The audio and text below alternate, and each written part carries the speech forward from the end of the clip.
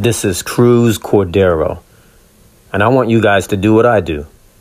Listen to the new Numa Godcast. Thanks for listening to the new Numa Godcast today. As always, we ask for your support, and there are several ways you may do so. The first step is subscribe to the podcast on your favorite podcast app.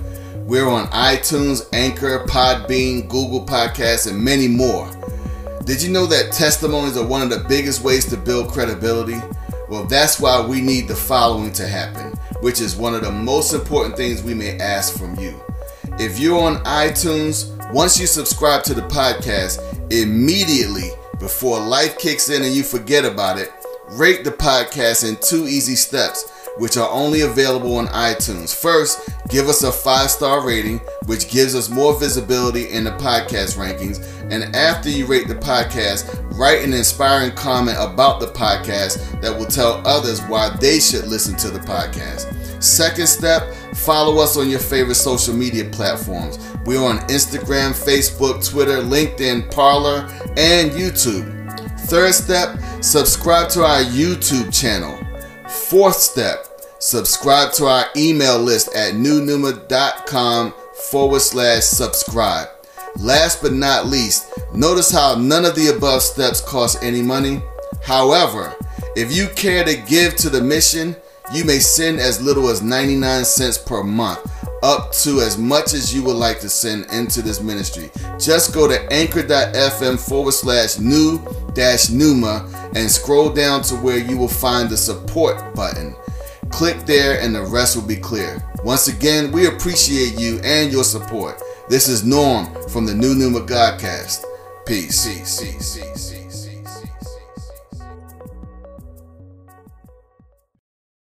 You are tuned in to the New Numa Godcast, hosted by Norman Brown, aka Professor, where we address the taboo from a biblical view. Our podcast is all about real talk with new life. And quite frankly, you'll either love it or you won't, because we deal with tough topics that the church rarely touches. Somebody's got to do it, and that's why we exist. So just sit back, chill, and enjoy the ride, because it's going to be good. Peace.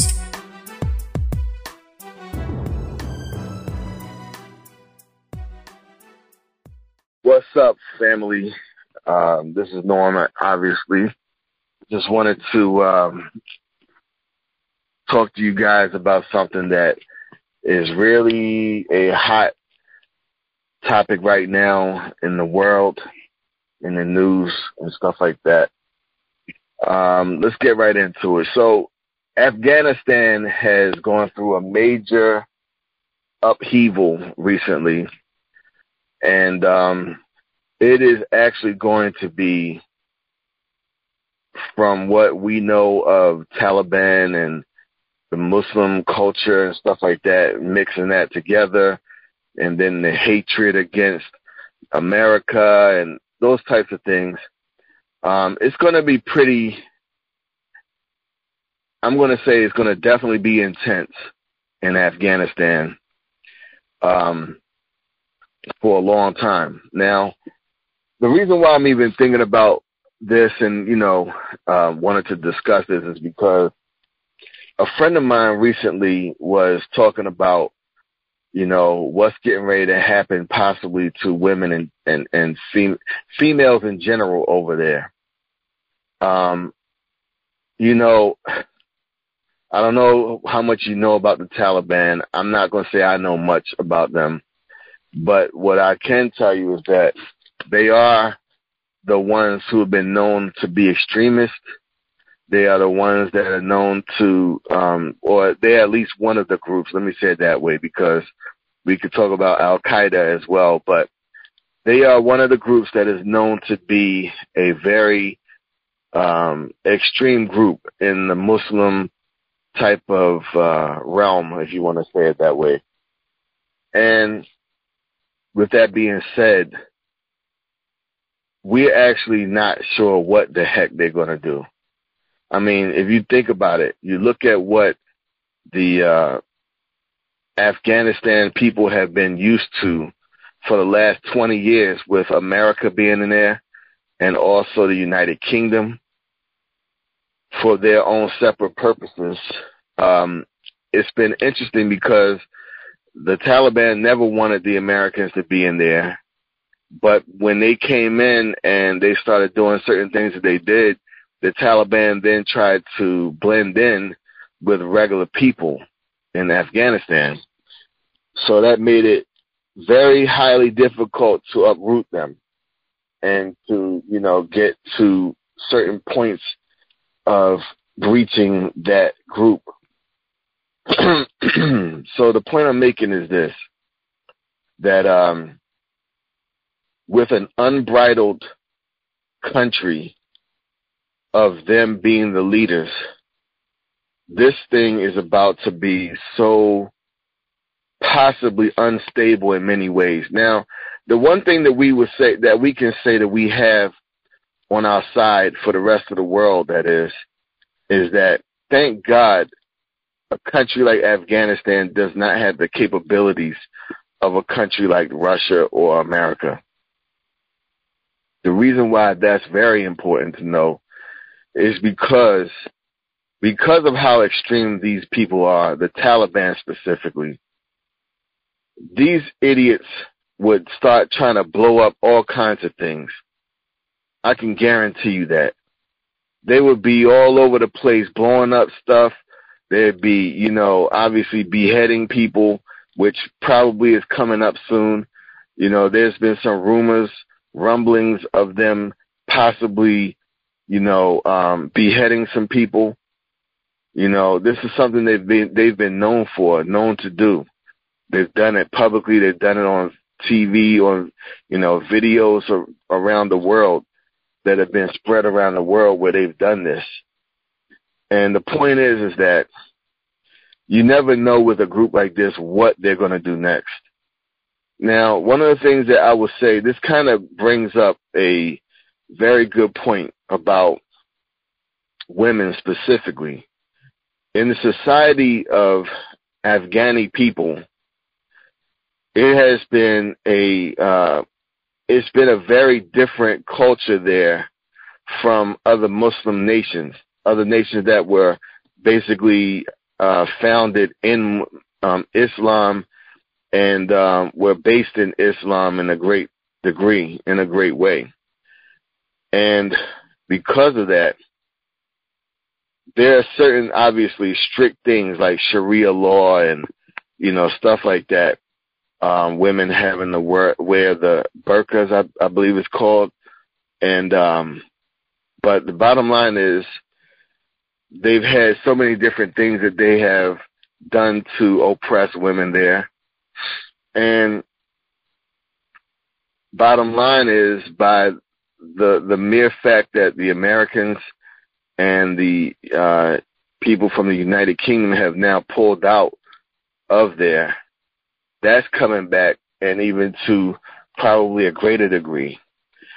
For the last 20 years, they've progressively had more and more, as it relates to the women, there's been more and more freedom. And now that's all about to be reversed by one decision to move out. And I think it happened quicker than people were expecting, apparently. But the thing is that this goes to show in so many ways how ineffective a military presence can be when there's people that are able to just blend in to society and act like they have nothing to do with whatever extremists or whatever there are. And then when the time comes when the extremists come into power or whatnot, now all of a sudden those people rear up their heads. So,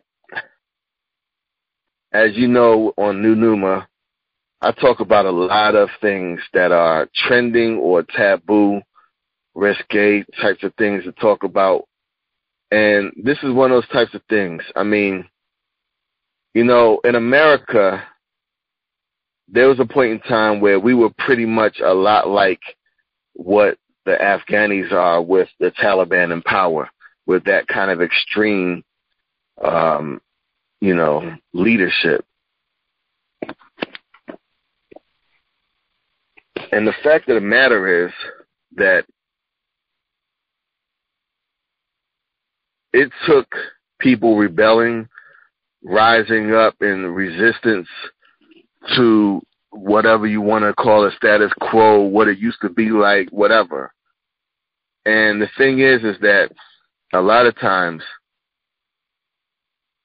with stuff like that, you find that it takes a revolt to make a change in situations like that. I mean, you're talking about a volatile situation, number one, but number two, you're talking about something where people's lives are being affected by it daily. Now, there are things in the Bible that people might read and they will think, oh, these people were oppressive to these people, specifically to women. Because I really feel like this is actually highlighting something within that society as it relates to women, because from what I read, what I've seen, they've been removing or assassinating or whatever women who were in some power position. They absolutely do not want a woman in power anywhere. Now, I need to stress something. I'm sure I've touched this on other occasions when I've had other guests on here or whatever, but I just want to address it just for this specific. Since I'm on this specifically, I want to address it for this specific conversation to say that, you know, the Word of God says that in Christ there's neither Jew nor Greek, bond nor free, male nor female. There's also another scripture that says there's neither barbarian or Scythian. The thing that I'm trying to get at is there is equality. Now, equality, this is a huge subject because equality is different from ability. Equality is different from position. Equality is different from function.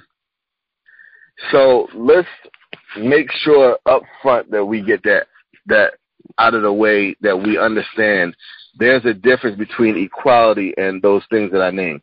Why is this important to understand? Because the thing that a lot of women in America specifically, and in any kind of Western society where women have been given freedoms and things of that nature, and, you know, and now they are, you know, doing things that, you know, women 100 years ago or maybe more would not have imagined that they could do, is because right now in these places, in these countries, we've seen where women are, they're starting to mix up and confuse what equality is, because they think equality means, oh, I can do whatever a man can do.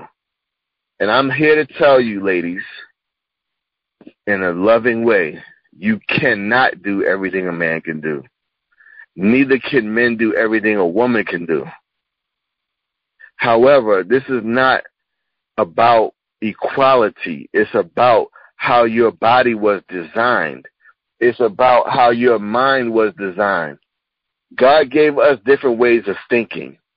Between men and women, typically you're going to find men are more practical and analytical about the things that they think about. Women tend to be more emotional and they are more feelings oriented. So emotions and feelings versus practicality and logic and analysis. Those are very, very, very different. So the point I'm making is this. A lot of women in American society, or just Western society in general, they confuse equality with, you know, being able to do anything a man can do. In principle, you can be given the opportunity to try to do what you've seen men do if you want to really go there. And to me, I feel like a lot of women in this case are just trying to prove a point that can't be proven. Now, I'm going to say something very strong because, I'm going to have a podcast coming up where I'm going to talk about this as well. And I'm going to talk about this whole feminism movement.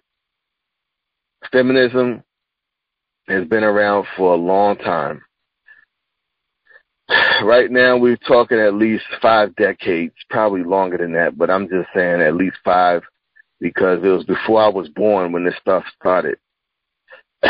So, bottom line is, we are now at a place where feminism has become very strong, but there's some women that's starting to realize that feminism is definitely not what it was all cracked up to be. And I'm going to tell you ladies something, and this is something I really don't want to say too much because I want to really save this for when I talk about it. Hopefully I'll be able to get my sister back on here and we'll talk about it. My sister, Britt Eaton. And anyway, here's the thing. Women, if they don't realize about how certain men think and how a lot of men want things to kind of like how they love to say, okay, you think you want to be equal to a man and this, that, and third and be able to do anything a man.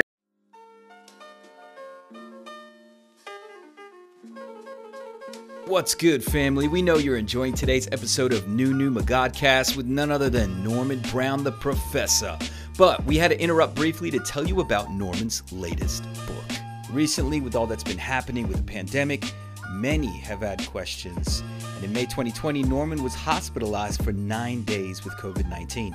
When he came out of the hospital, he came out with a powerful testimony of how God saved him from death and his inspiration to write his newest book, Covert COVID-19, an attack on kingdom agendas.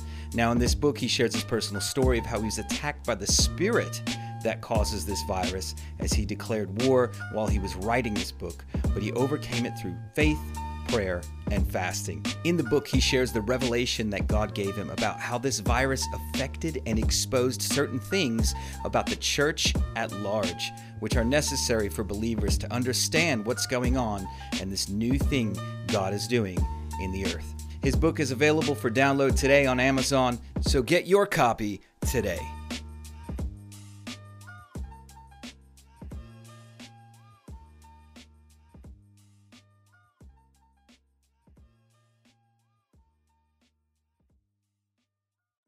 Man can do, okay, well then why don't you get up in the middle of the night and go see if there's a burglar coming in the house when you hear that noise?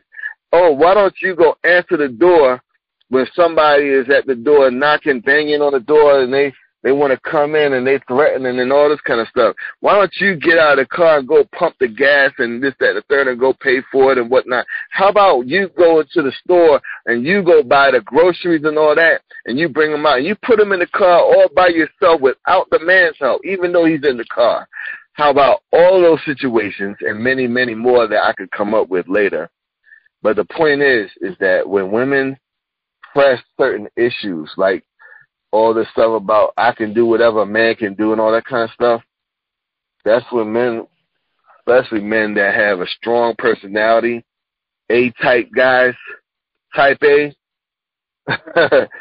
then you'll find that those kind of guys will be the very ones that be like, yeah, well, why don't you go do this since you all that, since you think you can do everything I can do. Why don't you go do that? How about this? You get this and pick that up instead of me picking it up. How about you open the door for me since we got equality going on? You know what I'm saying? Like, it's people that'll be extra with it, and some will even go to being petty. I gotta say, as I'm thinking about this, I'm thinking about certain guys that I know, they would be petty about it. They would be really, really petty. And they would do it to prove a point because they're like, oh, you think you all this and you that, blah, blah, blah. Okay, well, go ahead. This is what I want you to do. You know what I'm saying? You trying to be like a man? Well, go ahead and be like a man. Do that. Do this, you know? All of these things are just meant to just, like I said, it's to be smart, really. It's to be like, you know, a smart aleck. and the thing about it is, I don't want to get too far. I don't want to get off on that subject. I'm going to talk about that more at another time. I'm going to leave it right there. Going back to what I was basically trying to get at with Afghanistan, it's a situation over there now where it's pretty volatile, especially for women and female children.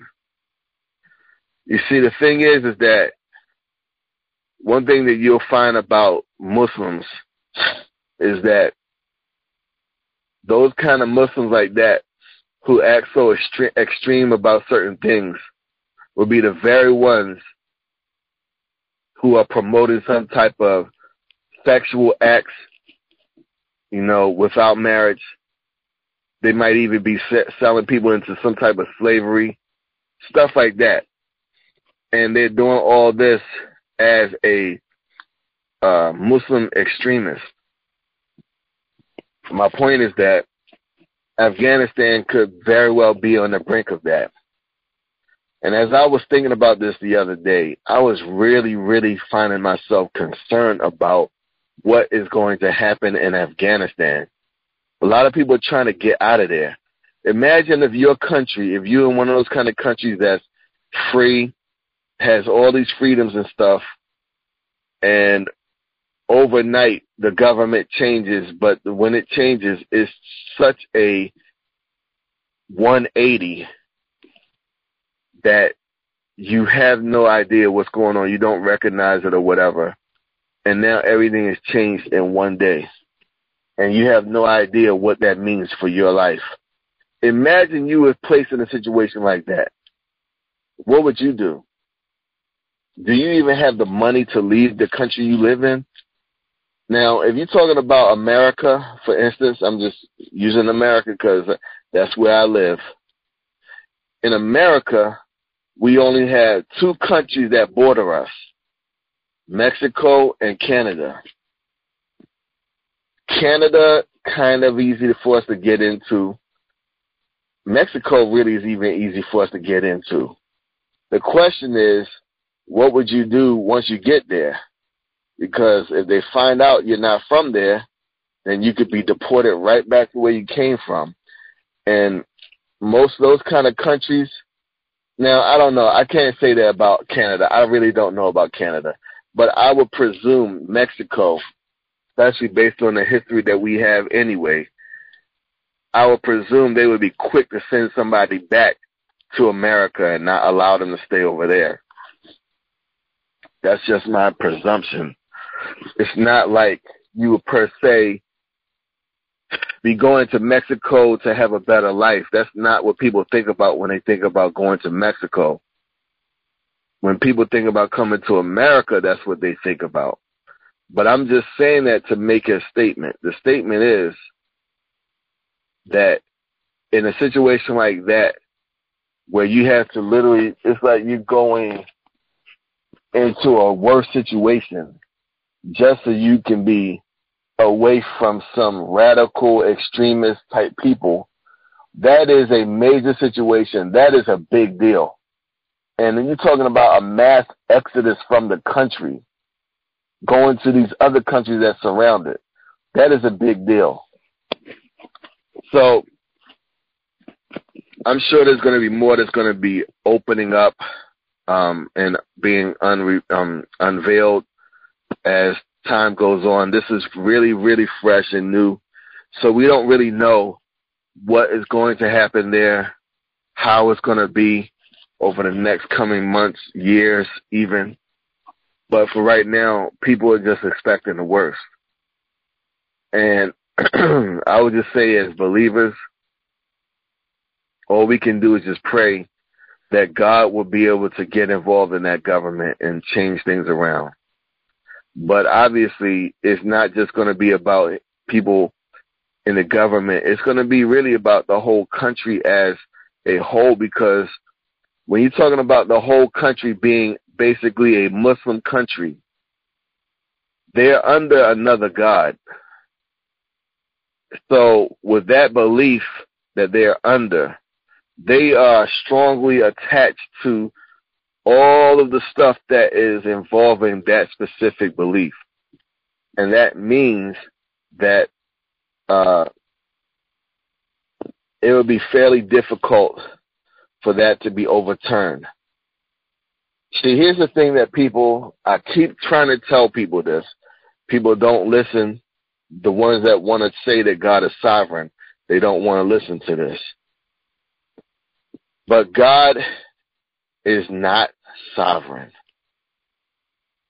I'm just saying it for you to hear it from someone who has read the Bible, who understands how God operates and why he does not allow himself to do whatever he wants to do in the earth, specifically.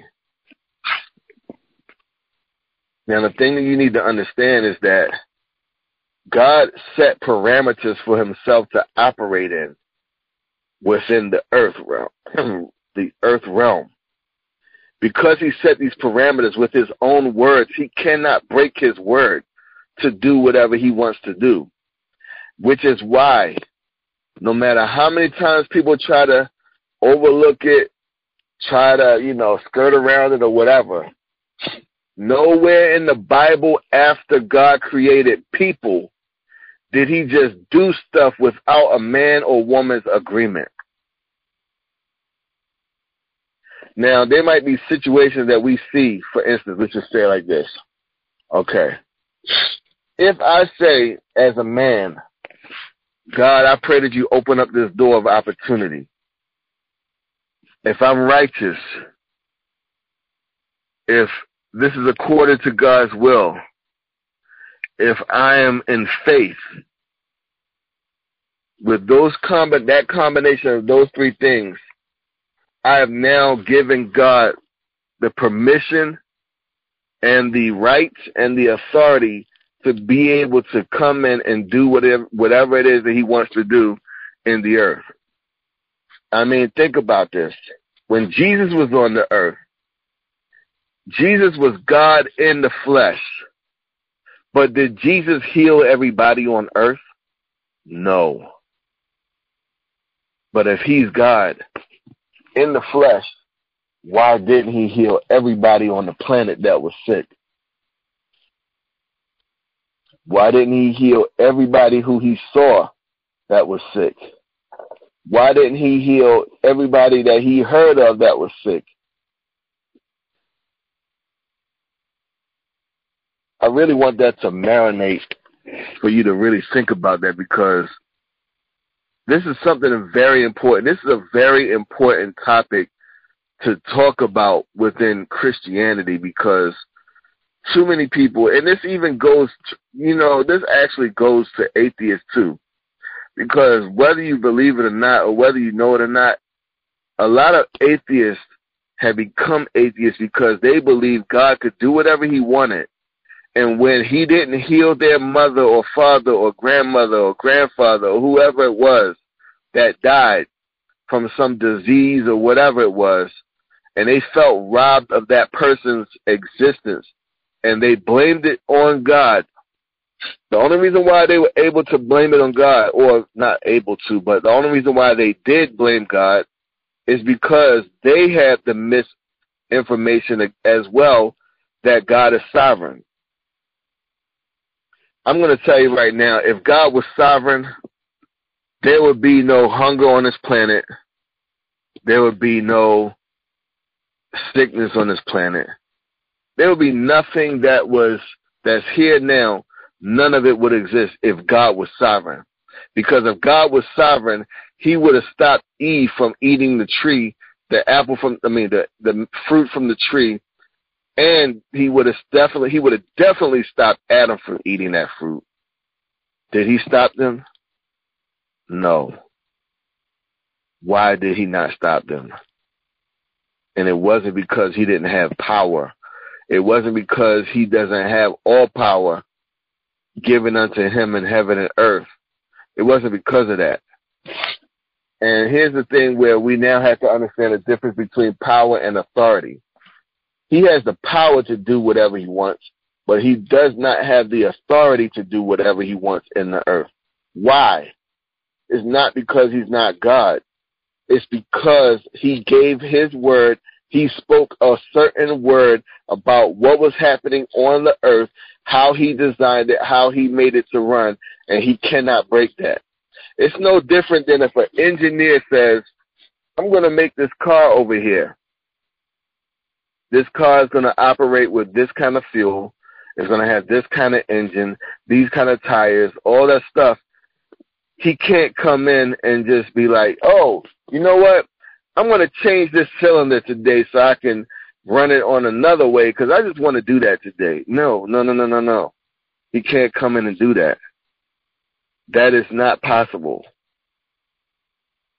He has to abide by his own engineering that he created when he made that car. He cannot circumvent it. He cannot do anything to defy it. He's made the commitment. He made the commitment as soon as he designed that thing. And that means that whatever comes with that is what it is. He can't change it. He can't modify it. He can't, make it fit his plan and his objectives and whatever. He cannot do that. And there are many people who would listen to this and they would be angry at me because I'm telling them that God is not sovereign.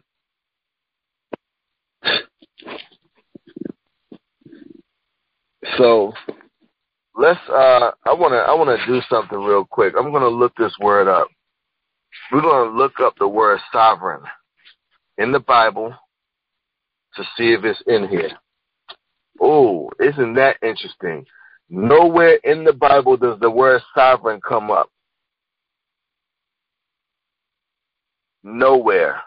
Okay. So I'm going to say it like this. In the context of what people normally think of when they hear the term sovereign, there is nothing in the Bible that shows that. Now, I just came across something that I want to see something real quick, because this is a moment that I think that is good. It's good that we see this, but I guess what I'm trying to point out is something that's deeper than even the meaning of the word that I'm looking at right now. So there is a word. I will say that there is a word in the Bible that if you look it up, it says firm, strong, Lord, master, superintendent of household of affairs, reference to men who are masters, husbands, prophets. Listen to that. That's a husband, governor, prince, king. So then you got reference to God, Lord of Lords. That's a key way that's a key to seeing this, because it says Lord of Lords. And the word Lord, in some references, it means controller. Okay? Now, if I look at the Strong's definition, it says sovereign, that is controller, human or divine, master or owner.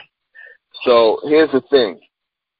It's not sovereign in the sense of what most people think of when they hear the word sovereign.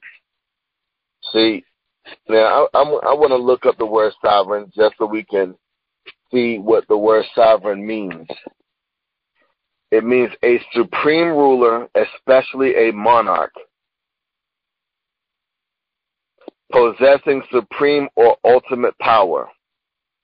So here's the thing that people got to realize. When they hear that word sovereign, then they automatically think that means something where somebody just does whatever they want to do.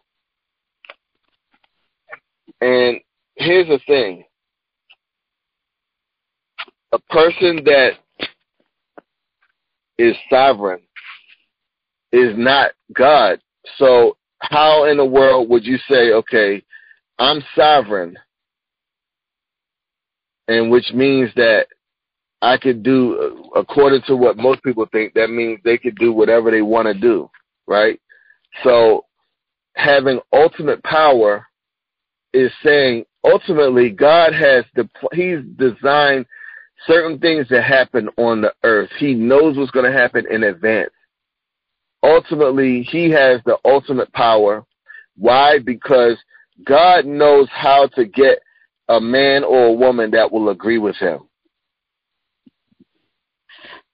Let me give you some examples. Abraham was in a city. He said, well, no, he wasn't in the city. He was outside of the city, and he said, Lord, if there are this many righteous, then I want you to save it. God honored his words, but he said there aren't that many that are sovereign, that are in that city that are righteous. So then Abraham goes down to a lower number. He goes down he keeps going down till he gets to like 10 people. When he gets to these 10 people, God still can't find 10 righteous people in the city. The only righteous people he can find in the city is Lot, his 2 daughters, and his wife. Those are the only people. Now, that is saying a lot, and I'm gonna just stick to what we're really talking about today. I'm not gonna go off. Why is this important? Because God was listening to a man negotiate with him on how the terms would be in order for God to destroy the city. Now I want you to hear how this went.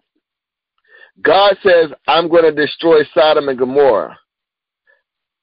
Now, if you don't know how to read between the lines, what you're really seeing here is Abraham is like, okay, you can't destroy it if it's this many people. God says, okay, let's see if it's that many people. Then he finds that there are not that many people. So he says, okay, well, if there's this many people, then you can't destroy it. So God says, okay, let me see. He goes, he looks in, he says, there aren't that many righteous people either. So he says, okay, well, if it's this many people, then you can't destroy it. The bottom line is he keeps on going by Abraham's words. It was Abraham's words in a negotiation that prevented God from doing what he wanted to do. And the thing is that when you see this example, if you don't know what to look for, you completely miss what's happening here.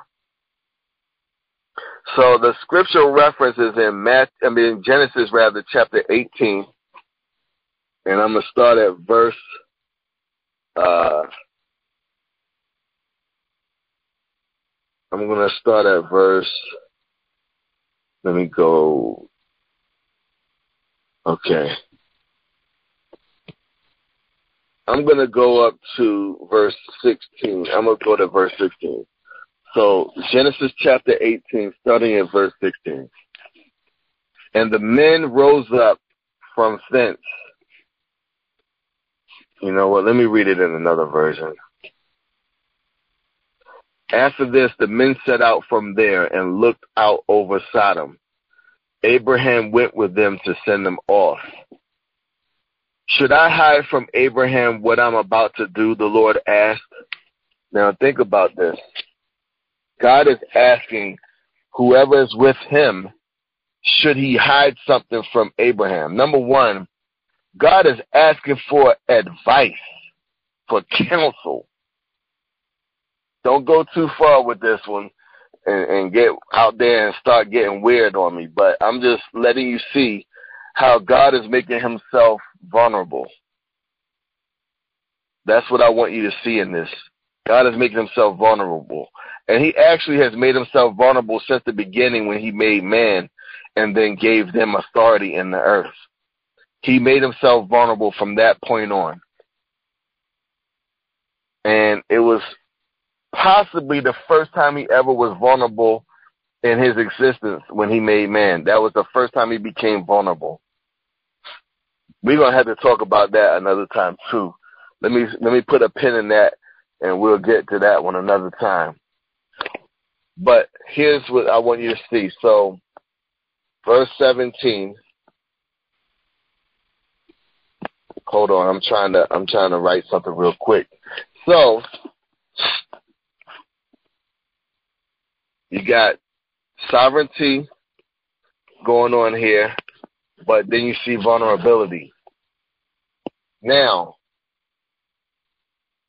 I want you to notice something that happens here. It says, since Abraham's descendants will become a great and powerful nation, and all the nations of the earth will be blessed through him. Indeed, I've made myself known to him in order that he may encourage his sons and his household that is born after him to keep the way of the Lord and to do what is right and just, so that the Lord may bring about for Abraham what he has promised. The Lord also said, how great is the disapproval of Sodom and Gomorrah. Their sin is so very serious. I'm going down to see whether they've acted according to the protests that have reached me. If not, I wish to know. Then two of the men turned away from there and walked towards Sodom, while Abraham remained standing in the presence of the Lord. Now, we're going to see those two men later, by the way, in the story. Those two men are angels, actually. Verse 23, Abraham approached and asked, will you actually destroy the righteous along with the wicked? Perhaps there are 50 righteous ones within the city. Will you actually destroy it and not forgive the place for the sake of the 50 righteous that are found there? Far be it from you to do such a thing, to kill the righteous along with the wicked, so that the righteous and the wicked are treated alike. The judge of all the earth will do what is right, won't he? Listen to the words that Abraham is using. It's all legal terms that he's using here. Legalities. This is what most people do not understand about God. God is wrapped up in legalities. Legalities mean something to him. So people need to understand that if you're talking about something that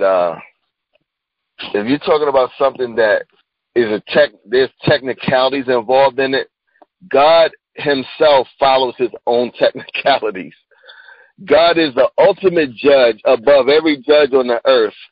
So if a judge that you've seen in a court is very technical about what the law says about certain things and they follow that, imagine God.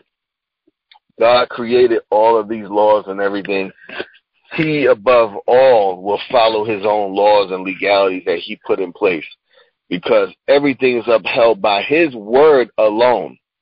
That's what the Bible tells us. Everything is upheld by his word. Now, I'm kind of seemingly getting way off track from the Afghanistan situation, but I'm trying to get you to understand something, and it's going to come together in a moment. I'm going to wrap it right back around, and you're going to see why I said all this stuff. So let's keep on reading here, because you need to understand this. The Lord said, verse 26, if I find 50 righteous people within Sodom, I'll forgive the whole place for their sake. That is powerful right there. Powerful. Abraham answered. Now listen to Abraham's answer. This is going to be key. Look, Even though I am only dust and ashes, I ventured to speak to my Lord. What if there are 5 less than 50 righteous ones? In other words, 45. Will you bring destruction upon the city because of those 5? The Lord said, I won't destroy it if I find 45 there. Abraham continued to speak to him, asking, what if 40 are found there? The Lord replied, I won't do it for the sake of those 40. Abraham then asked, I hope my Lord will not be angry if I speak. What if 30 are found there? The Lord answered, I won't do it for the sake of those 30. Look, Abraham said, I presume to speak to my Lord.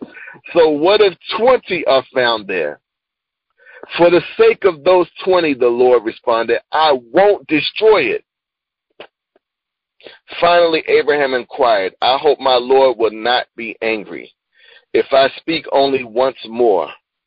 What if 10 are found there? He replied, for the sake of those 10, I won't destroy it.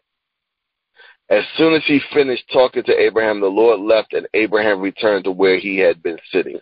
Now, this is a key. There's something very, very interesting about this story that people tend to overlook probably when they read it.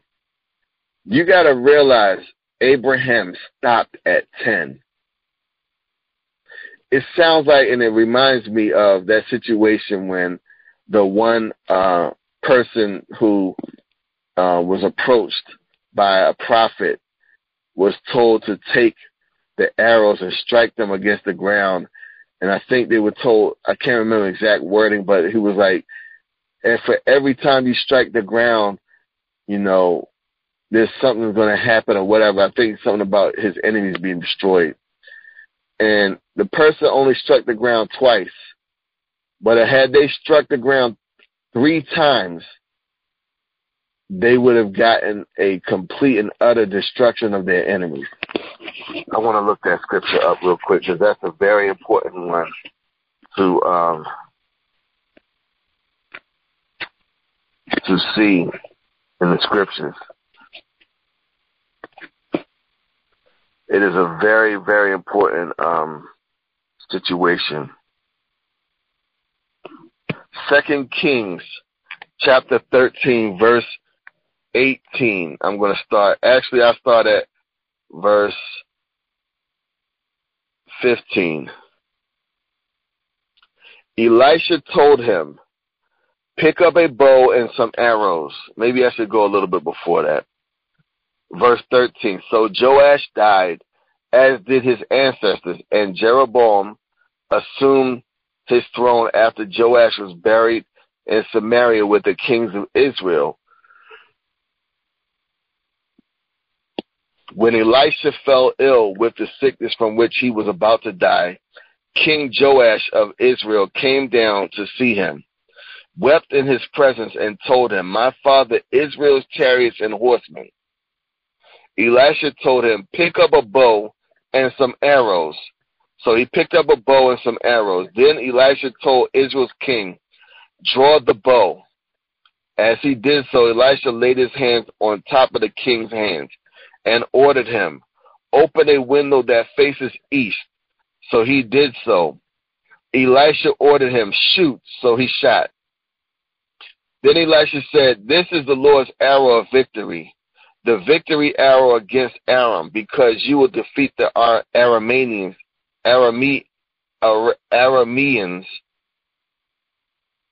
at Aphek until you will have utterly finished them off. After this, Elisha said, pick up the arrows. So the king picked them up. Then Elisha told the king of Israel, strike the ground. So he struck it 3 times and then stood still. At this, the man of God became angry at him and told him, you should have struck 5 or 6 times. Then you would have attacked Aram until you would have destroyed it. But as it is now, you'll defeat Aram only 3 times. So here's the point, that the guy had control in his hands as to the destruction of his enemies. Just like Abraham had a control of how many people God would save that city for. But when he got down to the point where he saw, wow, man, God can't even find 10 righteous people, this place definitely needs to be destroyed. That is the point where Abraham came into agreement with God's thought and basically gave God permission at that moment to destroy Sodom and Gomorrah. Before that, I believe had Abraham said, what if there are 3 righteous people in Sodom and Gomorrah? Are you going to still destroy it? God would have said, you know what? If there are 3, I will not destroy it.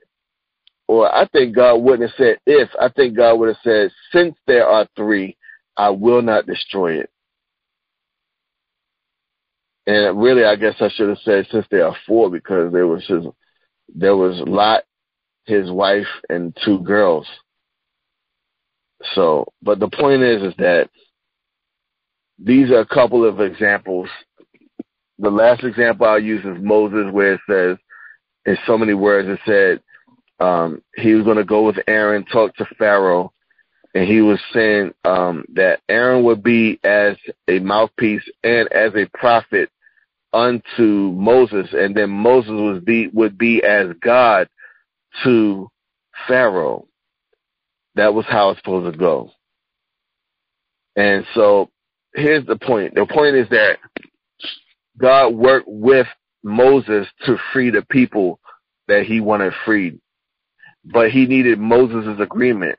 Moses' agreement with God is what caused the miracles to happen, which caused the plagues to happen, and is also what ultimately freed the people of Israel.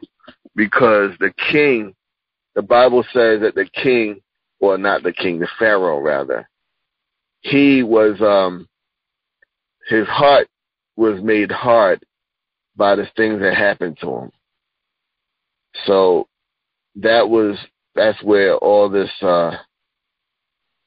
people, they try to say God, he made him angry or made his hard heart, but they make it sound like God was like, all right, become hard now. I'm making your heart hard. Be hard, like that kind of thing. God didn't do it like that. That's not how God operates. Matter of fact, he can't do that. He created us to where we are the only ones who can change our own hearts, in the sense of let me rephrase that. He changes us into his image and likeness, but it only is because of us having the desire and the willingness and all those kind of things for the change to come and putting ourselves in position for it to happen. So the point I'm making is this. Because God cannot just show up and just do whatever he wants in Afghanistan, even though we may pray for God to do things and whatnot, God is still is limited by man's will, desire, availability, those types of things. Those are the things that determine what God can and cannot do. And of course, faith. So as long as, it's in the will of God for certain things that happen over there in Afghanistan, and there are Christians that are praying for Afghanistan, those things will happen, because all God needs is your agreement with his plans. Once he has your agreement with his plans, those things will come to pass, because he now has the authority in the earth to do it. That's what I'm trying to get at. That's what I've been building up to explain all this time. Listen, we're going to pick this up another time. Y'all need to, I would recommend that you go study these stories that I brought up, get into these biblical references.